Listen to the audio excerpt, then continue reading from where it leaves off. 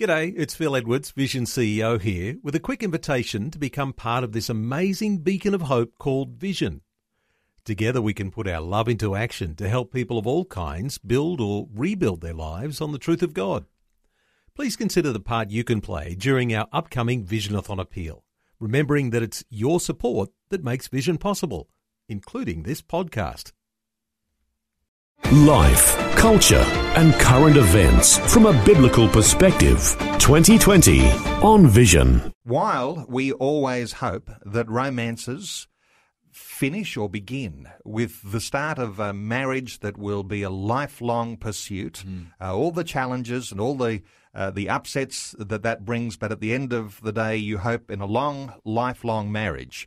That people might say that's all worth it. We got there. We raised a family. We built some level of wealth to pass on to new generations, and we get to the end of our lives and say, wasn't that a wonderful adventure? But we also realise that sometimes things go pear-shaped. And as Christian believers, while we expect that as we rely on biblical principles for the strength in our marriage, the strength in our families, that not always those principles do they get applied, and sometimes things go wrong, and you have to know how to deal with those things, and you're dealing with this sort of thing all the time. But just to encourage us with the idea that, well, we hope that things always will go right as Christian believers, but things do sometimes go wrong. That's right, and they can go wrong over a period of time. They can go wrong very quickly. I remember many years ago I read the book by Gary Chapman, the author of The 5 Love Languages, and he talks in that book about when people first meet, there's a period of infatuation. Everything is perfect and you can never see a fault in the other person. That can last anywhere between about 18 months and 2.5 odd years.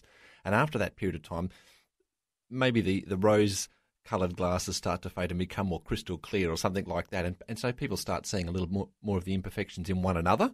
And that is a shifting dynamic in people's relationships. That's got to be worked through. And of course, if people don't have, a good framework for their relationship, if it's not a genuinely, okay, we're committing to this for the rest of our lives, then little cracks start to appear. And instead of working on those cracks, they might just paper over them or they don't deal with them. And then they can contribute over the years to causing a lot of friction. And unfortunately, that can result in what we're talking about today, which is domestic violence. It tends to be, well, not tends to be, but it can be an end result of many years of things building up. Of course, some people, their nature is that they're very poor at resolving conflict. Sometimes I imagine it goes right back to upbringing in perhaps dysfunctional homes. Absolutely. Where you carry an awful lot of baggage into a marriage, and you've got to learn a lot of new things. And sometimes people are not quick to learn those lessons that make a marriage work properly. That's right, and one of the challenges that family lawyers and the courts deal with is people who, maybe from their youth, have grown up thinking this is normal behaviour. That the way that you might treat your spouse, this is normal behaviour, when it's not. It's completely inappropriate behaviour. But there's a lack of insight there because they've really never been told differently.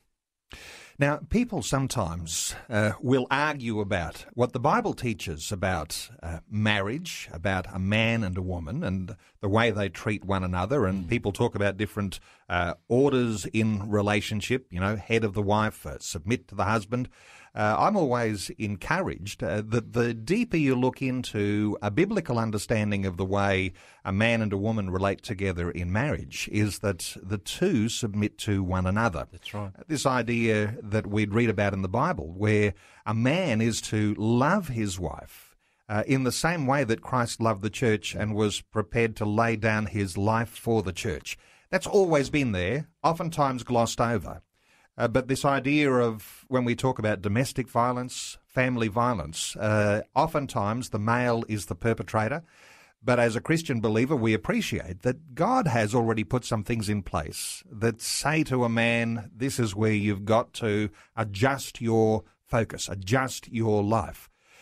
But tell me about men, because men are typically the perpetrators of domestic violence, and I'm sure that's not always the case, but men need to take special note. Absolutely, and look, I would think in terms of the total damage done, more damage is done by men, because men tend to react in more violent physical ways. That's true in lots of areas of life, but there's a real place for self-evaluation and lack of insight, and maybe addressing that, because it's very easy to react and overreact. I remember as a little boy, one of the first proverbs my mother ever taught me was Proverbs 16:32, which is better to control your temper than a city. So it's one of those things that was ingrained in me. I've got a temper. I think it's not a thing that I'm proud of, but it's there. I know it's one of those things that I have assessed. Yes, it's there. And I think Scripture is very helpful in looking at a proverb like that, saying, well, where are the priorities? It is better to be in control of your own spirit and be not being controlled by it than being in charge of something that might appear to be very important. I haven't done any research on this, but every now and then I reflect on the word that we perhaps used to use a lot more than we do today when we're talking about men, and that is gentleman. And gentleness is not always a part of the male personality. It is often something that needs to be learned.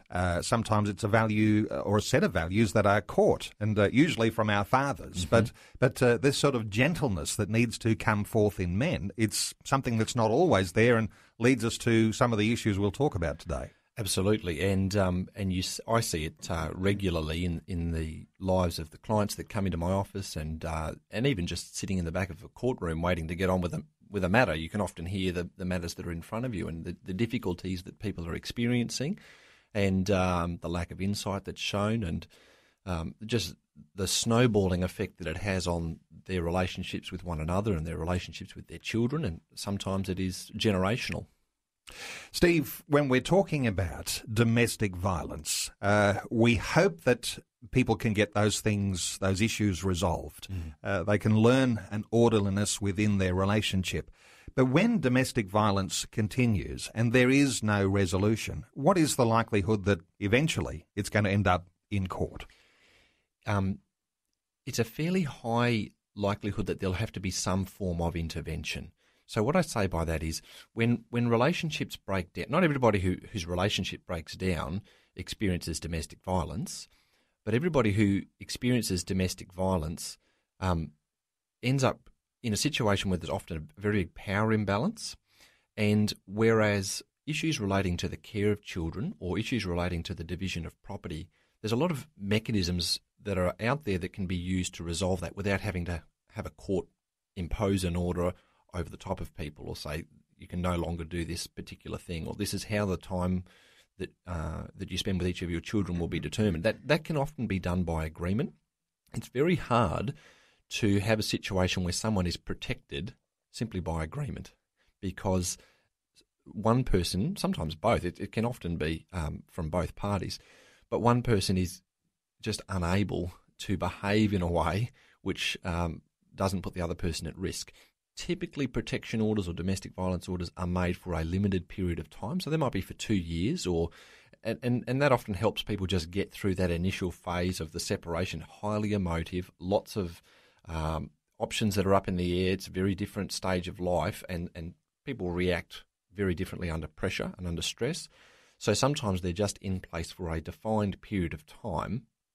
But if an order is made by a court, there's not a whole lot of flexibility. You can reach agreements, but those agreements aren't enforceable by court. And so if someone continues to engage in that pattern of behaviour, then there's no real recourse other than a court order. Well, we want to talk a little about courts today and invite listeners to contribute to our conversation. Now, you might have your own story to tell. You might need to be a little guarded if you were sharing details about your story if you're calling in today to be a part of our conversation. But our talkback line open on 1-800 316 316. You might have a question, you might have a comment, you might have your own story as we talk about family violence, domestic violence and the courts today. And people listening to our conversation all over Australia today, Steve. So people who are in Queensland may have a different a set of ways that the court might respond to others in other states like Western Australia or South Australia, Victoria, Tasmania.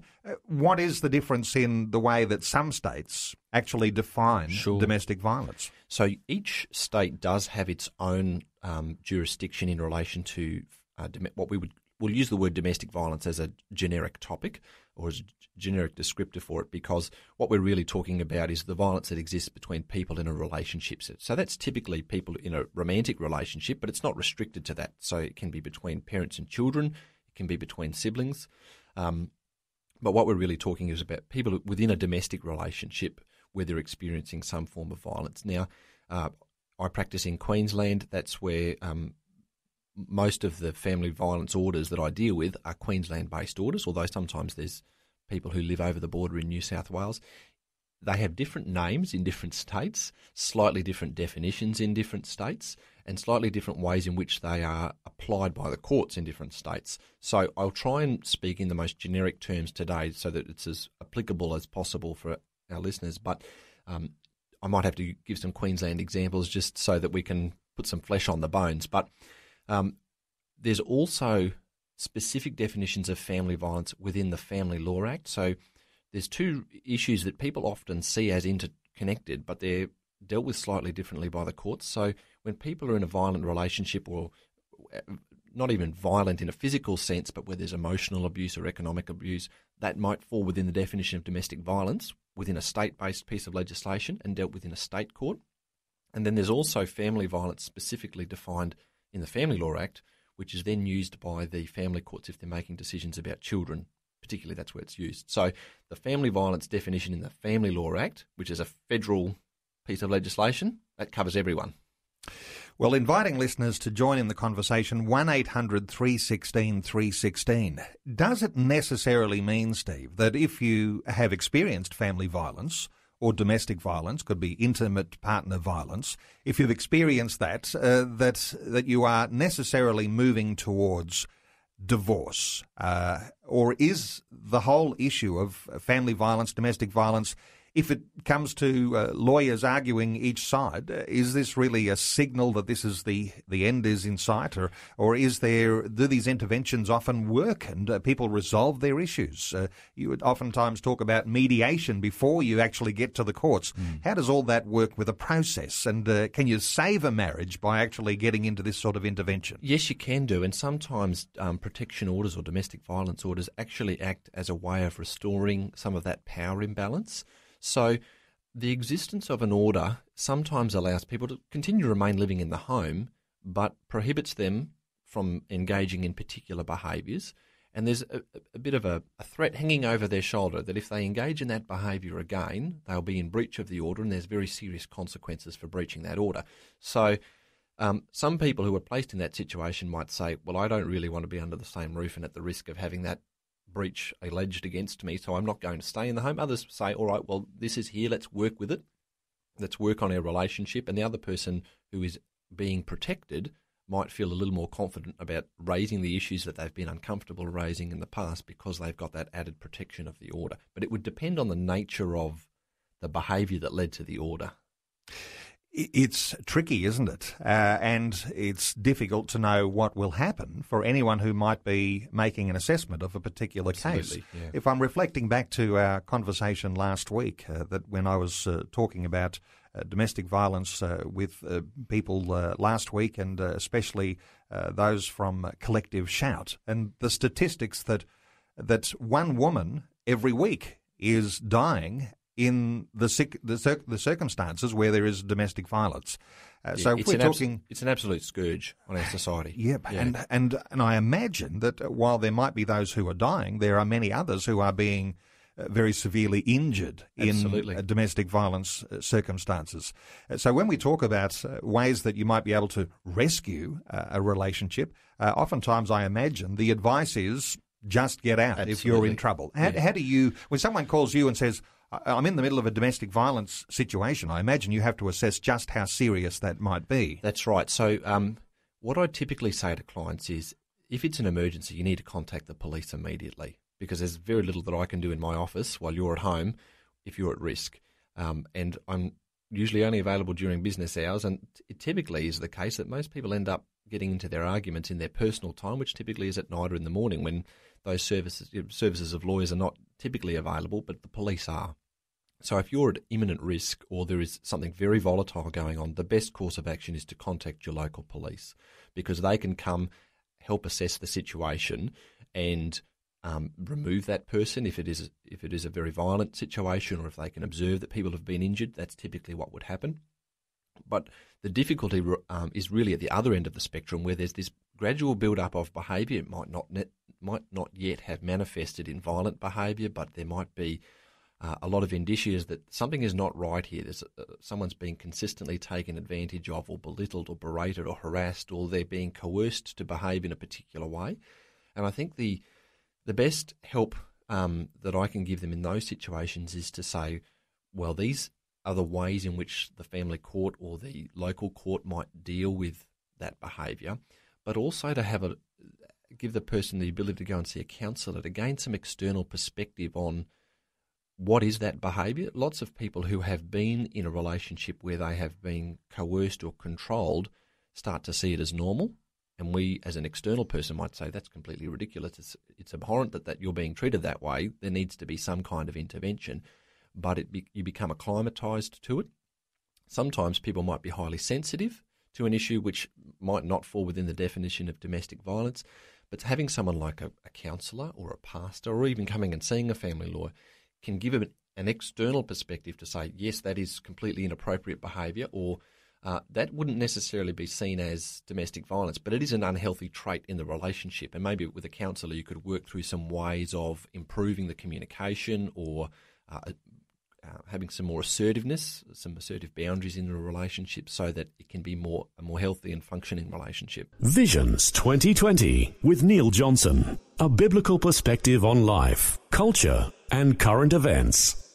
You can be part of our conversation, 1-800-316-316, and it may be advantageous to you today. If you wanted to remain anonymous, that is fine. We're talking with Steve Potts, an accredited family law specialist. We're talking about domestic violence, family violence. And Steve, let's take a call. Let's hear from Mary Ann in New South Wales. Hello, Mary Ann. Welcome along. Oh, hi. How are you? Very well, Mary Ann. What's your question or your comment? I've got a question for Steve. Look, we're currently going through family court at the moment. I have care of my grandson and have done so since he was about 3 days old. Mm-hmm. The question I have, in making my response and everything to the application of his mum, I had to put interim orders and final orders. Now, I think we have lost you, Mary Ann. Mary Ann, you might like to call us back. We'll keep a place for you in the queue here. Call us back on 1-800-316-316. Something's happened. You've dropped out. We'll pick up another opportunity. As hopefully Mary Ann will call back in just a few moments. A common issue, though, when grandparents are involved in these sorts of issues too. Absolutely. And what often happens, and I have to admit that I do love acting for grandparents, because they tend to be slightly removed from the dispute and a little more perhaps altruistic in their involvement in a family law dispute. It's very tough for grandparents because they see their children often, whom they love, and then they see their grandchildren who are particularly vulnerable, and they've got to try and balance their love for their children with the need to protect their grandchildren. So it's an extremely tough situation for them. We've got Mary Ann back. Hello, Mary Ann. Sorry, we got cut off there somehow. Are you there, Mary Ann? We've lost Mary Ann again. We did have her back. It's a difficulty getting a hold of that one. But yes, grandparents in a family law dispute. Sorry to interrupt you there, Steve. Yes, so it's often the case that they end up intervening in parenting disputes because either one or both of the parents are unable to care for children. Typically, they're very sad situations. Maybe a parent's passed away, or they might have an addiction, or they might be incarcerated in jail, or that there might be some other reason why grandparents needed to step in to be able to provide some care for children. And that's a very tough situation because it's a different stage of life. They're all of a sudden having to look after very active young children again. Sometimes it's a very joyful time of life as well, but it's very difficult. But they've got to balance that tension between how much support do they provide to their children and how much support do they provide to their grandchildren. Well, we have lost Mary Ann, and Mary Ann, you're welcome to call us back on 1-800-316-316. We'll do our best to get you on as soon as possible. We are talking about domestic violence, family violence. We're talking about how the courts see those areas. Sometimes, Steve, we think of the court as being not a friend, but there is a certain sense in which if you are on the receiving end, if you are the victim in these areas, the court certainly is your friend. Absolutely, and there's been a real concerted effort over the last several years for courts to adjust their frameworks and their methods of dealing with people to provide added protection to people who have been victims of family violence or domestic violence. So both the law itself has ways in which family violence is taken into account in the assessment of risks to children and the amount of time that they should spend with their parents, but there's also a degree to which the actual court process of appearing in court, giving evidence, where you might sit while you're waiting to get on, has been revisited by the court, and a lot more attention has been given to how do we ensure those people are protected. So to give you a couple of simple examples,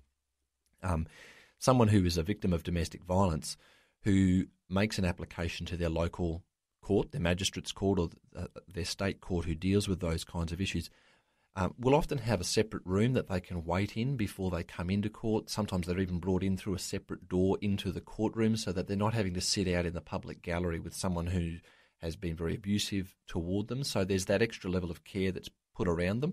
Typically, domestic violence proceedings are in closed courts. So what that means is nobody can sit in the back of them and hear what's going on. The names of the people are suppressed. So in Queensland, where I practice, if there is a published decision from a court, it's given a pseudonym, or the people's names are just identified by initials. They're not actually given a name. So a lot of that is just to try and protect people, provide that added layer of protection.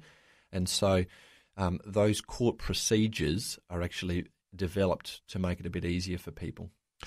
We have Mary Ann back on the line. Oh, hi. Hi, Mary Ann. Sorry, we lost you there a couple of times. Let's get your question out quickly in case we lose you again. Okay.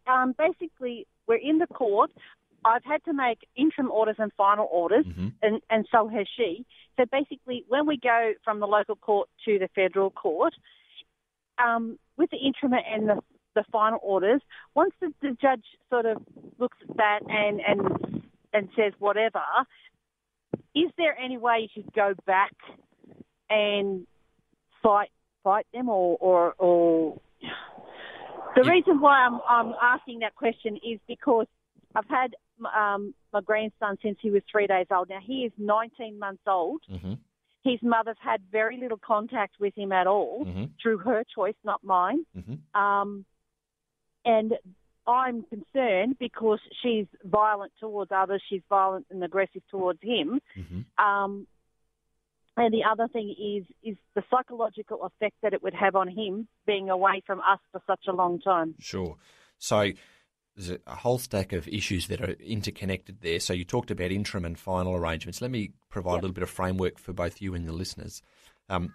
Courts often have to make decisions on very limited evidence when people first turn up to court. So that's why they talk about making an interim order. And courts are really quite at a disadvantage then because they've typically only got the affidavits or a little bit of evidence from the people who've made the application to court. They've got no real way of testing that. So what they would typically do is make an order that puts something in place for the time being and then set in place some procedures for obtaining more evidence. Now, that might be the report from a social worker.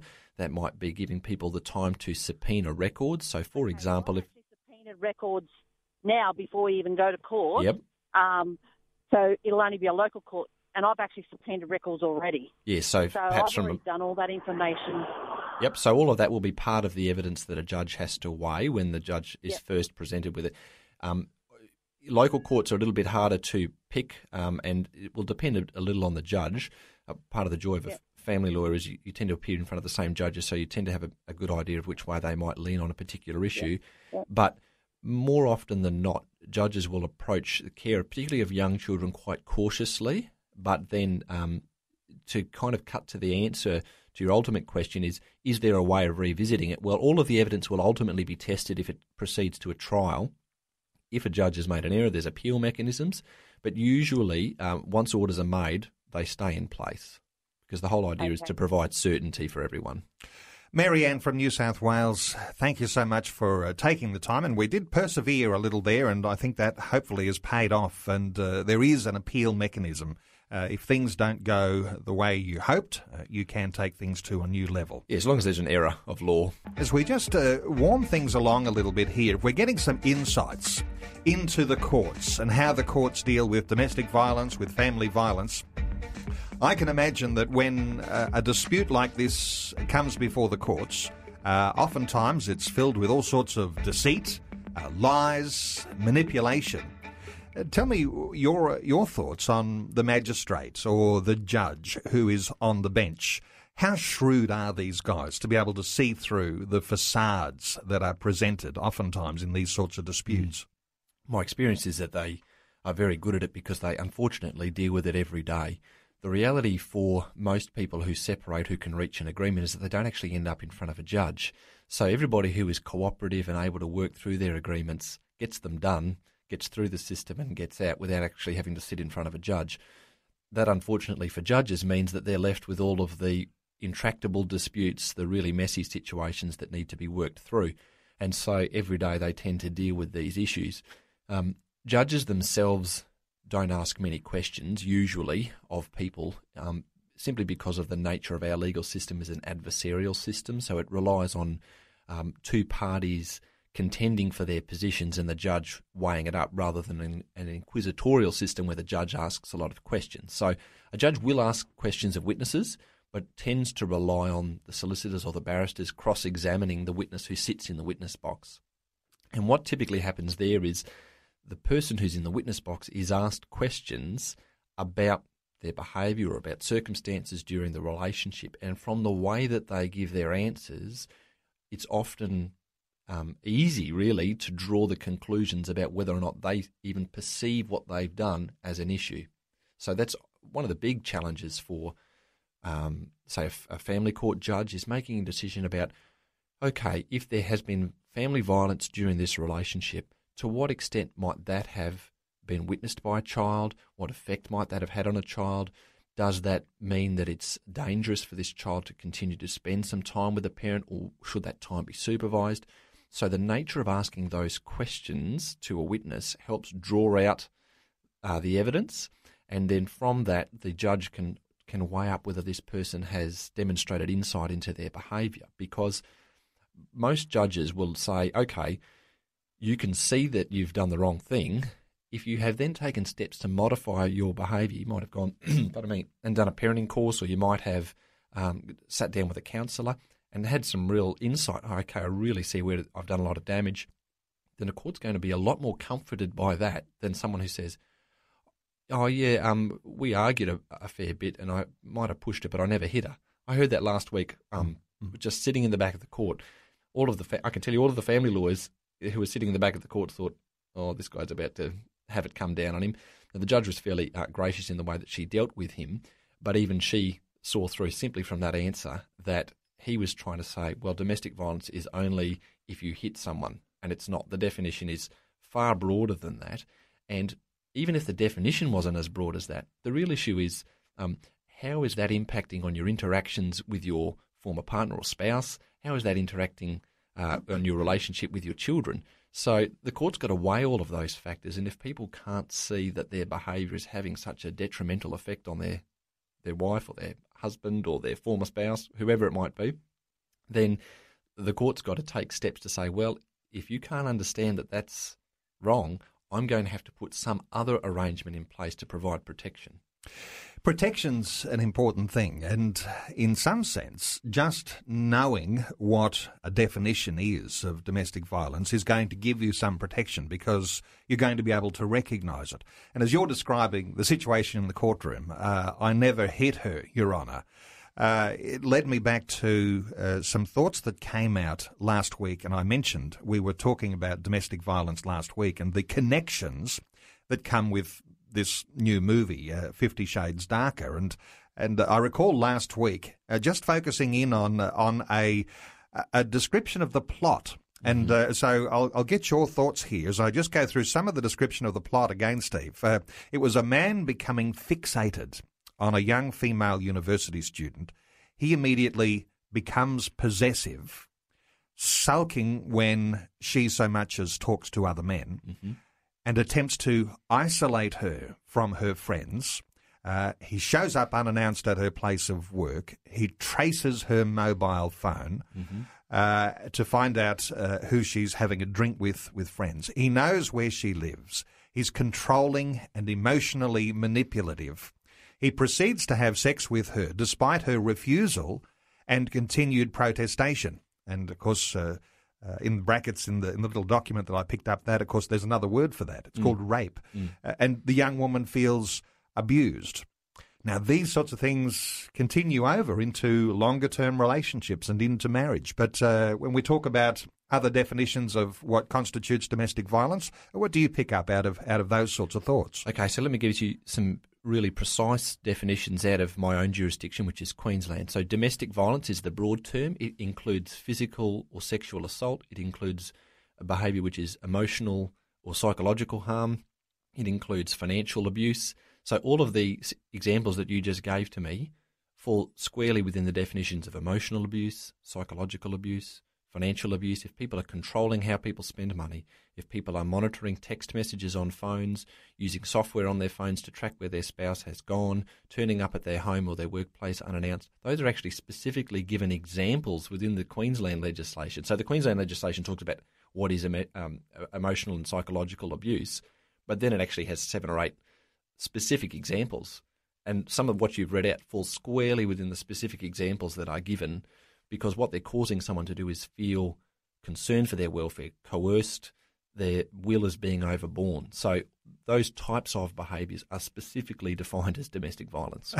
And our conversation is not specifically about that movie that we're talking about today, but hearkening back to that because of the connections there to domestic violence. And you weren't a part of that conversation last week at all, Steve, and I'm just talking about that again today because there are groups that are calling for a boycott to a movie like that. And so there's a challenge there if you are thinking of seeing it, if you are thinking that this is some sort of a romantic, wonderful thing for Valentine's Day, and today is Valentine's Day, and the release of that movie is set to coincide with Valentine's Day because it's promoted as a romantic movie. But the values that are being presented will actually end up in the court. That's right. What you're effectively doing is normalising manipulative and destructive behaviour. Well, you might like to join in our conversation. We are talking about domestic violence and the courts, and our talkback line is open on 1-800-316-316. That's 1-800-316-316. Why don't you give us a call and be a part of our conversation?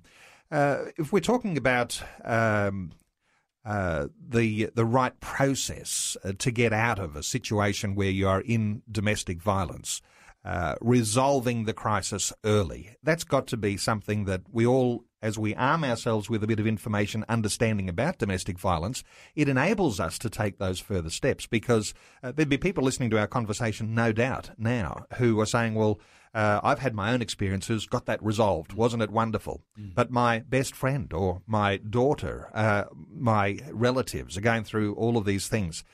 Getting that information and being able to give the right and good advice is going to be clearly a positive move forward. That's right, and sometimes that can be done while the people are still together, and sometimes it's more appropriate that there be a period of separation and then work on the relationship. But knowledge is a wonderful thing if you understand. I find most of the time clients who come in and see me, they have no real understanding of where it all fits together, where things might go, what options are available to them, and just being able to sit down and work through, okay, what are the facts, what's happened, who are your support people, what other external evidence can we gather to verify, okay, is what you're saying a correct interpretation of what's going on? Sometimes it's very clear, and sometimes it's a little bit nebulous, but just being able to put some boundaries around that and say, okay, well, these are the various options, gives people a lot more confidence because they can say, well, actually, I don't have to put up with that behaviour anymore, or it's completely inappropriate, or no, what she's accusing you of is not domestic violence. That's something different. Or what he's accusing you of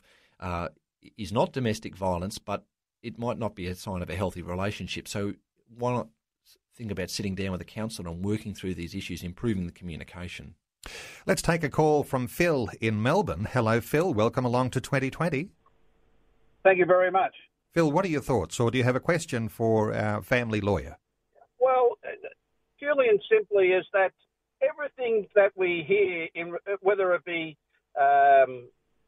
domestic violence or sexual abuse, is always pointed at the man.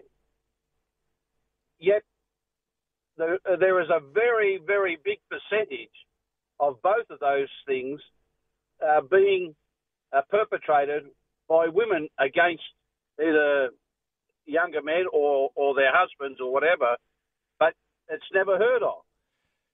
Phil, what you're talking about is very true. And look, when I started out as a family lawyer many years ago now, I was under the impression that it was predominantly directed from men towards women. But the reality that I've experienced in my professional career is that it goes both ways all the time. But my experience is that men tend to underreport it compared to women.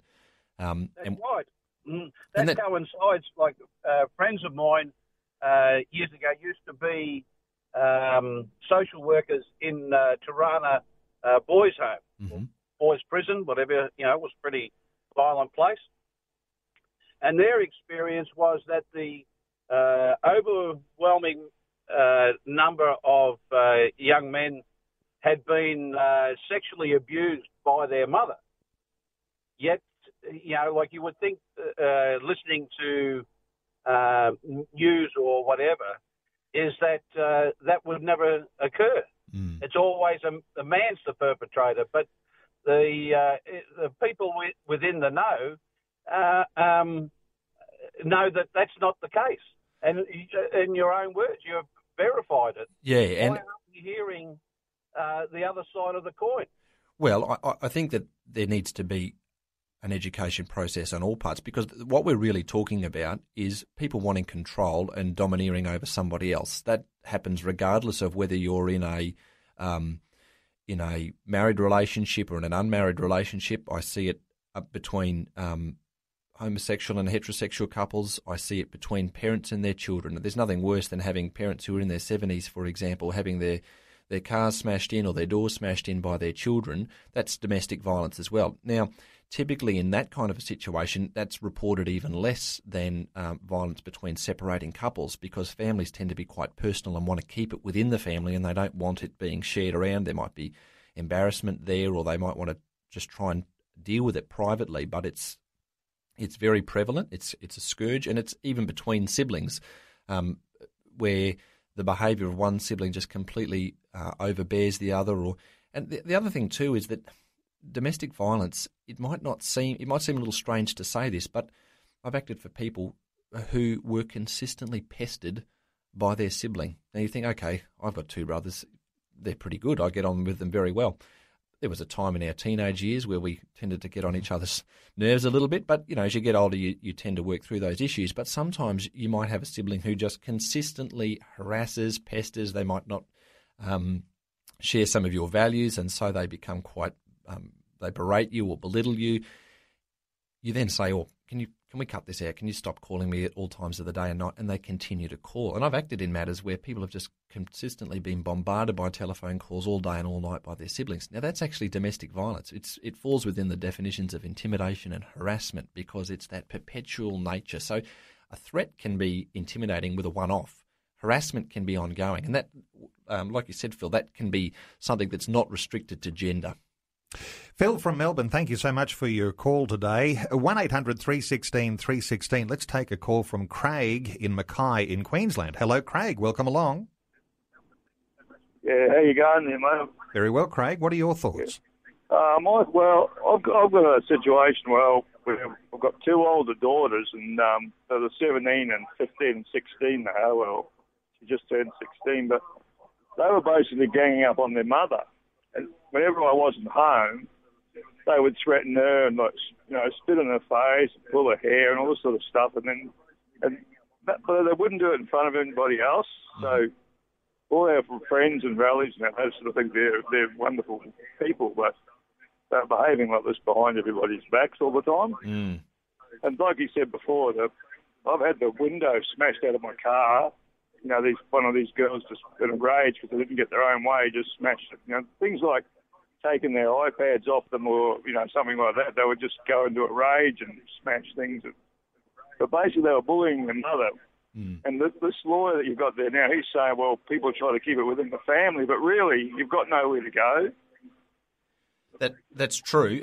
Those are very difficult situations, particularly when you're talking about people who are teenagers, older teenagers who might not necessarily be legal persons in the sense of being a separate legal person who can be prosecuted in certain circumstances, but physically big enough to do a lot of damage. I'm not talking about young children. I'm talking about teenage or even adult children. And look, I can empathise with your struggle there, Craig, because it is a very difficult situation, and there are limited resources that are available for people in a situation like that. There are a lot of domestic violence resources that are available, but they do tend to be more directed towards people coming out of romantic relationships or between partners rather than between children and parents. Helping you make sense of life, culture and current events from a biblical perspective. 2020 on Vision. Stephen Potts is our guest. He is an accredited specialist in family law. He's also managing director of Newman and Turner Lawyers in Brisbane. Steve, just only a few minutes left in our conversation. If someone listening to our conversation today knows that they are either in themselves a circumstance where they're experiencing family violence, domestic violence, or someone close to you, is this a time to just sort of let that just go by and not pay attention? Is this a time to think deeply about whether it's time to take action? How do you describe the way that people should move forward if they recognise that they're right in the middle of this right now, what we're talking about? Sure. If it's an emergency, obviously contact the police immediately because you might need to get out of that situation. If it's not yet an emergency, having some more information is helpful. So speaking with a counsellor, speaking with a family lawyer, even speaking with a pastor. If you're going to come and see a family lawyer, I'd suggest you try and bring someone with you, a trusted friend who you can bring with you, because we talked a little bit before, you were giving some examples about monitoring the phones and things like that. If you go with a friend to see a family lawyer, it sounds awful to say this, but you can at least say, oh, what did you do today? Oh, I caught up with my friend so-and-so.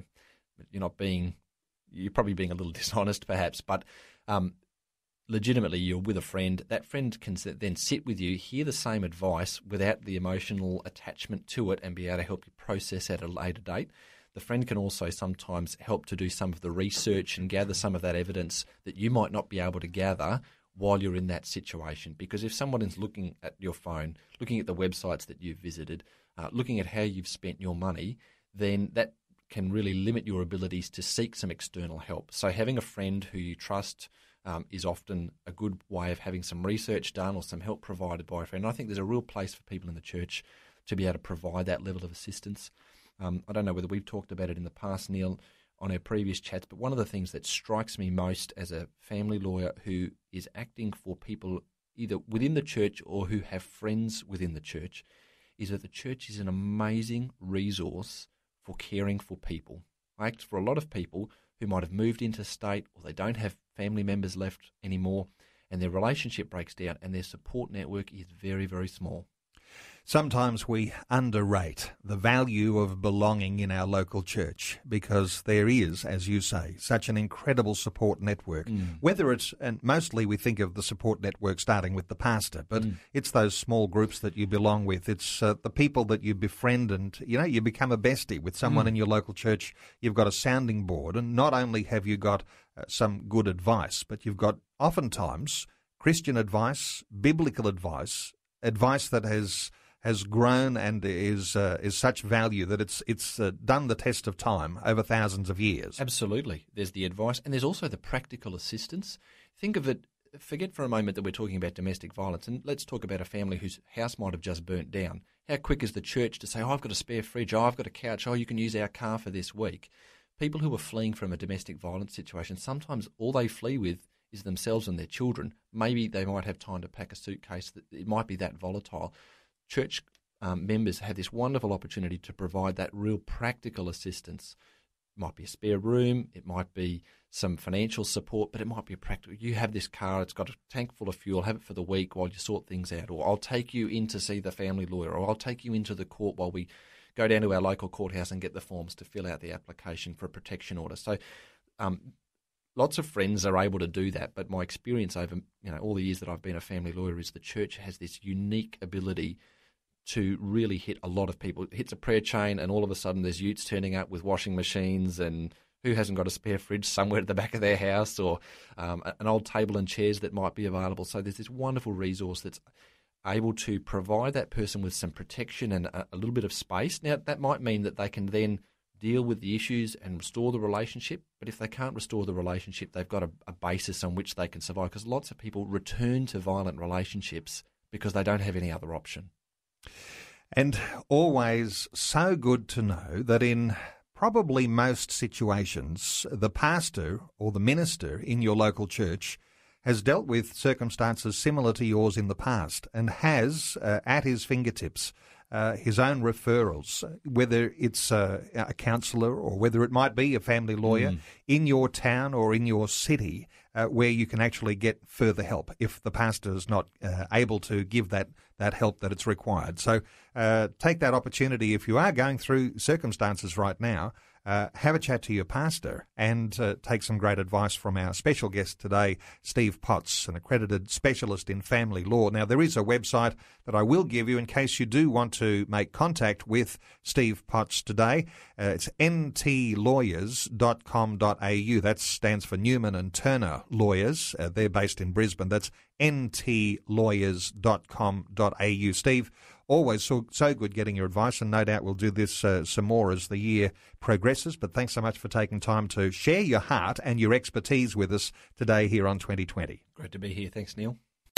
Before you go, thanks for listening. There's lots more great audio on demand, or you can listen to us live at visionradio.org.au. And remember, Vision is listener supported. Your donation, large or small, will help us continue connecting faith to life for hundreds of thousands of people across Australia and around the world. Learn more or donate today at visionradio.org.au.